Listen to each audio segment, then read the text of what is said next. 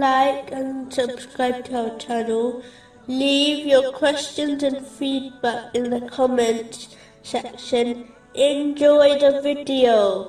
Continuing with the last podcast, which was discussing chapter 7, verse 128. Seek help through Allah. Continuing from the last podcast, which was discussing the narration found in Sunan Ibn Majah, number 1081, which advises how to gain blessings in provision, divine support, and an improvement in one's condition and state. The final thing mentioned, which leads to the blessings mentioned earlier, is giving much charity, both hidden and open.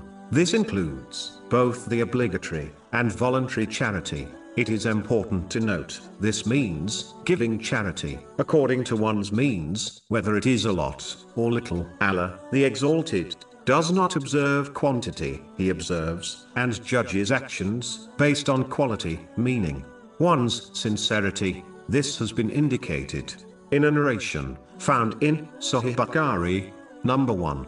This leaves Muslims with no excuses but to give charity according to their means. In addition, it is important to give charity regularly instead of once in a while, as regular deeds are more loved by Allah, the Exalted, even if they are little. This has been advised in a narration found in Sahih Bukhari, number 6465. Finally, those who desire to encourage others to give charity can give it publicly. This will cause them to gain the same reward as those who donate because of their inspiration.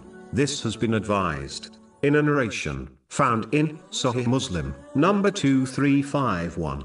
But those who are fearful of showing off, which cancels their reward, should do so privately. Islam has provided many options and opportunities for Muslims to gain much reward